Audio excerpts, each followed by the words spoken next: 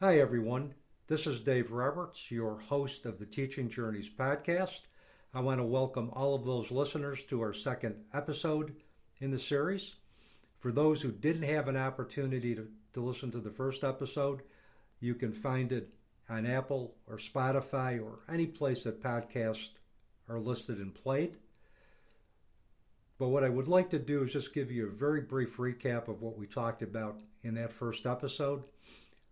I was joined by my dear friend, mentor, and soul sister, Reverend Patty Farino, who guided a spiritually transformative experience with me in 2010, 7 years after the transition of my 18-year-old daughter, Janine, due to a rare aggressive connective muscle tissue cancer called Avelia rhabdomyosarcoma. Janine also transitioned 10 months after giving birth to her only child and my first grandchild and granddaughter, Brianna, who is soon to be 21 years old. That spiritually transformative experience that Patty guided with me allowed me to find peace following Janine's transition and allowed me to embrace different perspectives that allowed me to continue to grow in my journey and re-engage in life with purpose and meaning in a world that I accepted to be permanently different without the physical presence of my daughter. Now, acceptance did not mean closure. It just simply meant that I've accepted the fact that my world is the way it is, and I am committed to live my best life in that permanently changed world. Also in the podcast, we talked about some other teachings that arose out of our marathon conversations and was a basis for the book that we co-authored in 2021 called When the Psychology Professor Met the Minister.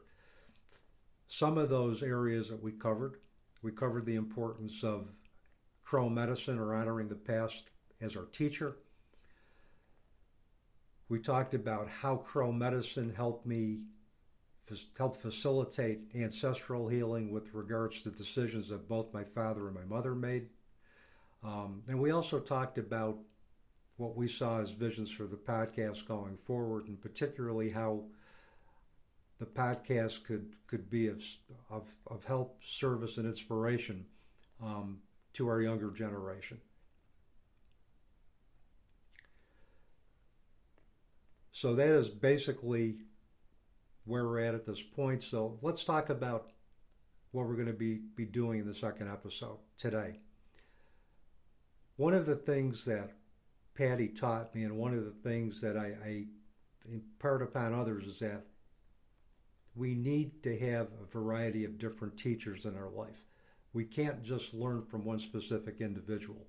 If we open ourselves up to a variety of different perspectives from a variety of different individuals, we can begin to expand our belief system. We can begin to integrate different perspectives, and and that can help us continue to evolve as human beings, as well as transcend life-altering challenges. Now, my belief systems prior to Janine's transition were rooted in science. But after meeting Patty and as a result of our marathon conversations, I began to see where spirituality and science could coexist to give us not only a better understanding of behavior, a better context for behavior, but give us a framework for which we could transcend some of our worst life challenges.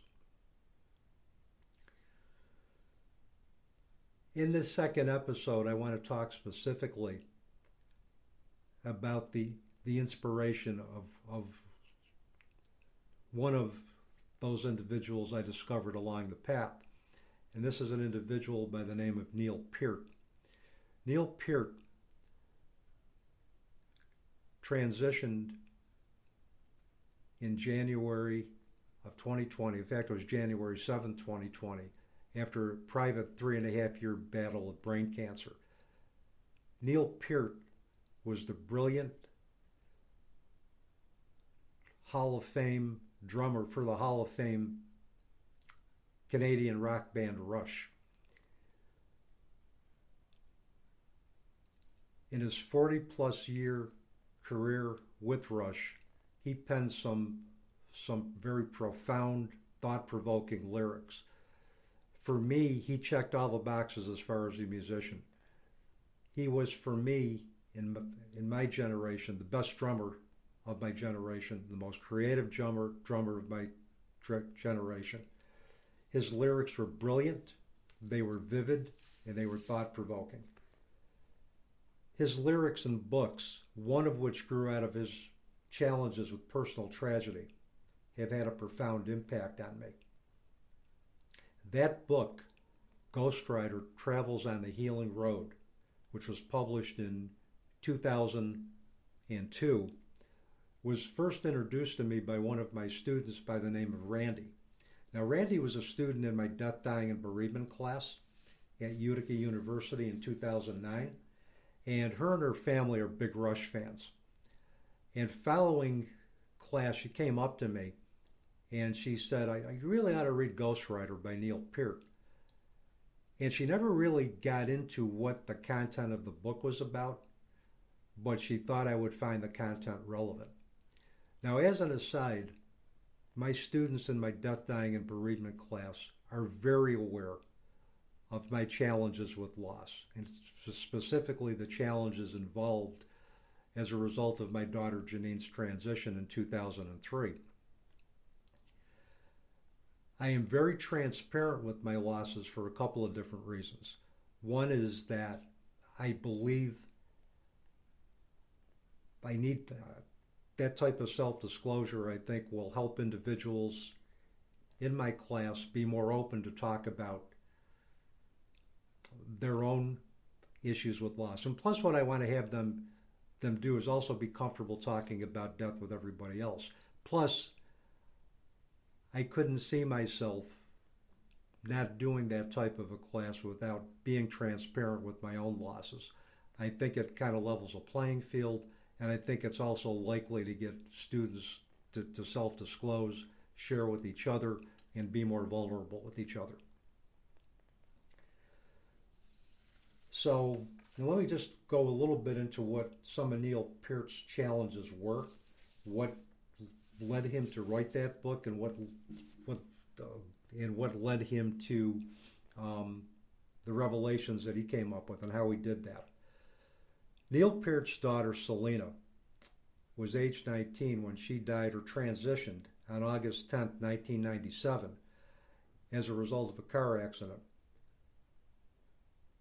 His common-law wife, Jackie, died on June 20, 1998 of cancer.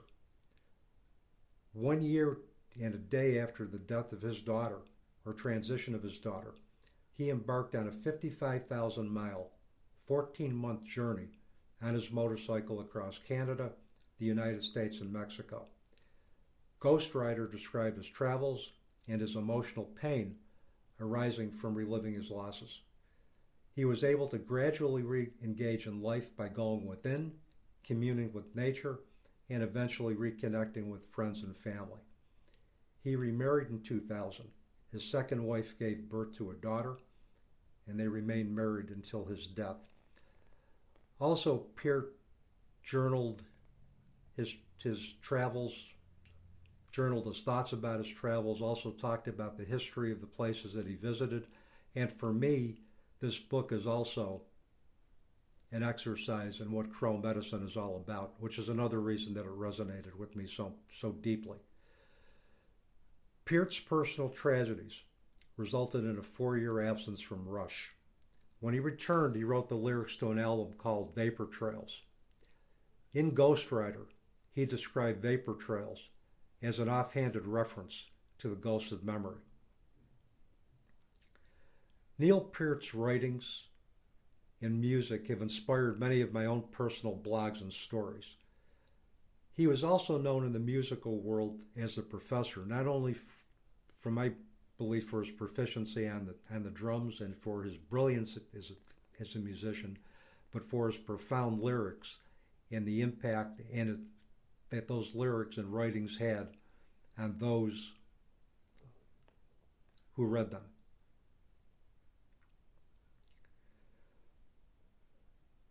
He imparted many pearls of wisdom about how to work through catastrophic loss with grace, humility, integrity, and honor, characteristics that we should all manifest in our own personal journeys.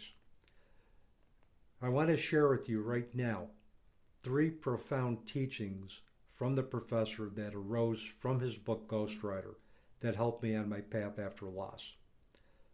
The first was something that he had mentioned: keep moving. Something will come up.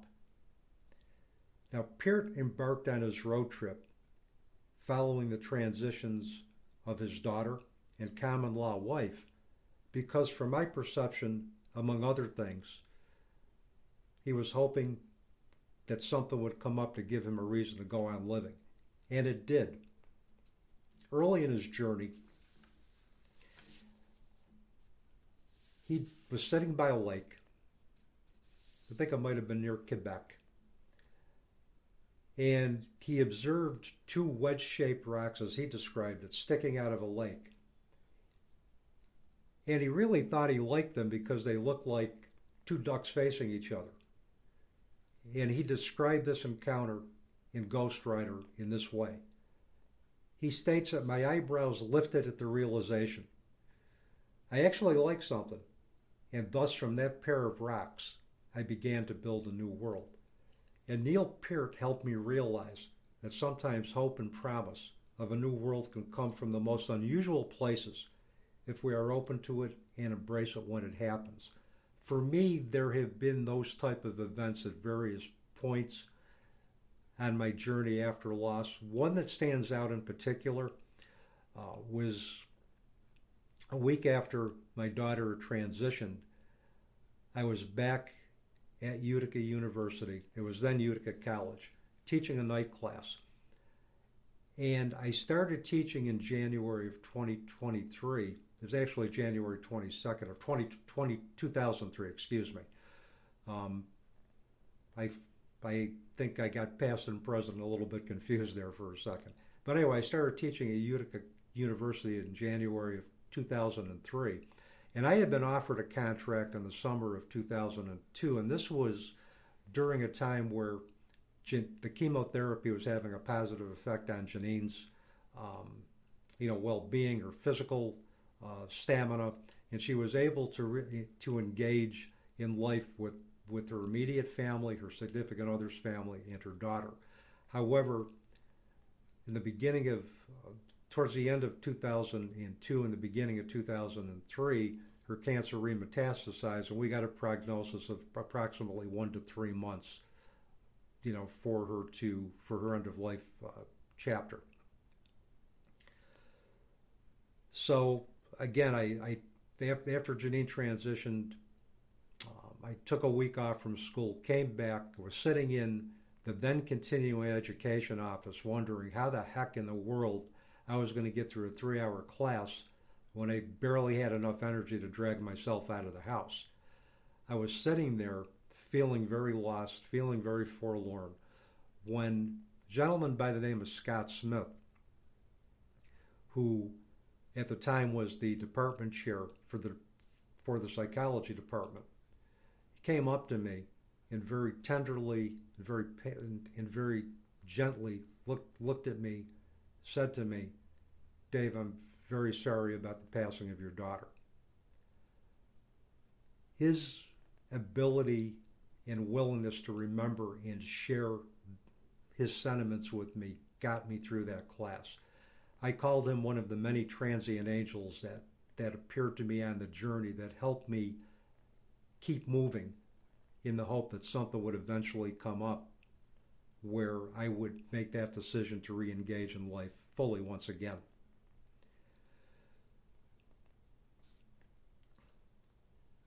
So for any of you out there, a lot of times we we lament over the individuals who are not in our support group. And trust me, things do change.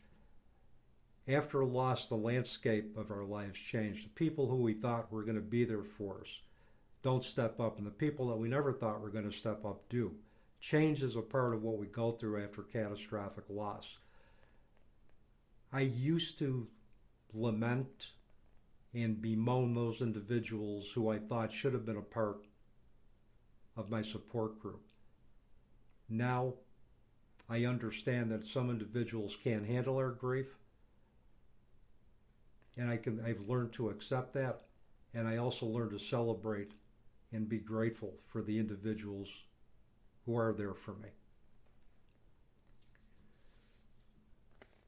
The other profound teaching, the second profound teaching that arose out of Ghost Rider for me, was that on the road to self-discovery after loss, we can all be analog kids.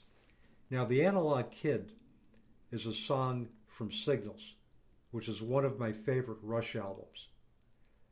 Peart's lyrics, again from my perspective, touch prominently on the restlessness of youth. But there is one passage in the song that really stuck with me, which speaks to the uncertain present and future that we all face after catastrophic loss.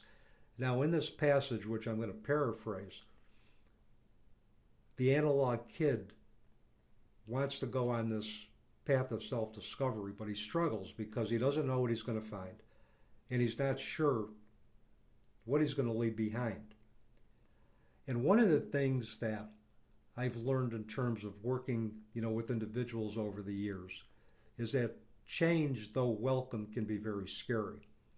A lot of the behaviors and beliefs and attitudes that we've had that have comprised our assumptive world, comprised how we connect with other individuals or choose not to connect with other individuals, are firmly ingrained in our being. And the longer that those beliefs and attitudes are reinforced, the more difficult and the more scary it is to change. So even though we may be motivated to change, there's a certain amount of trepidation.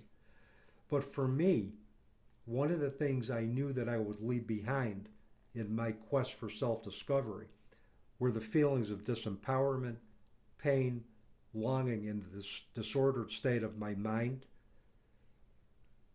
Those would all be welcome casualties on my road to self-discovery.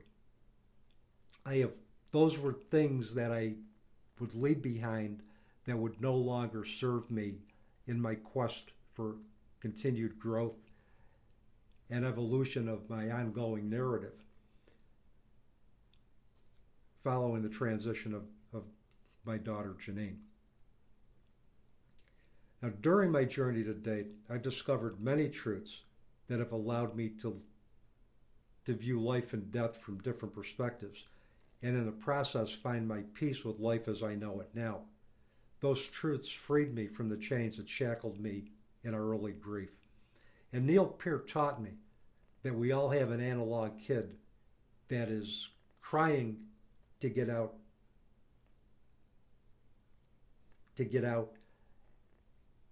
and to be our mode of expression on our quest for self-discovery. And in our quest for self-discovery, we can travel to faraway places, we can go within, we can commune with nature. It really doesn't matter. We need to find whatever we are going to get peace from, whatever we are going to feel connected to, in order to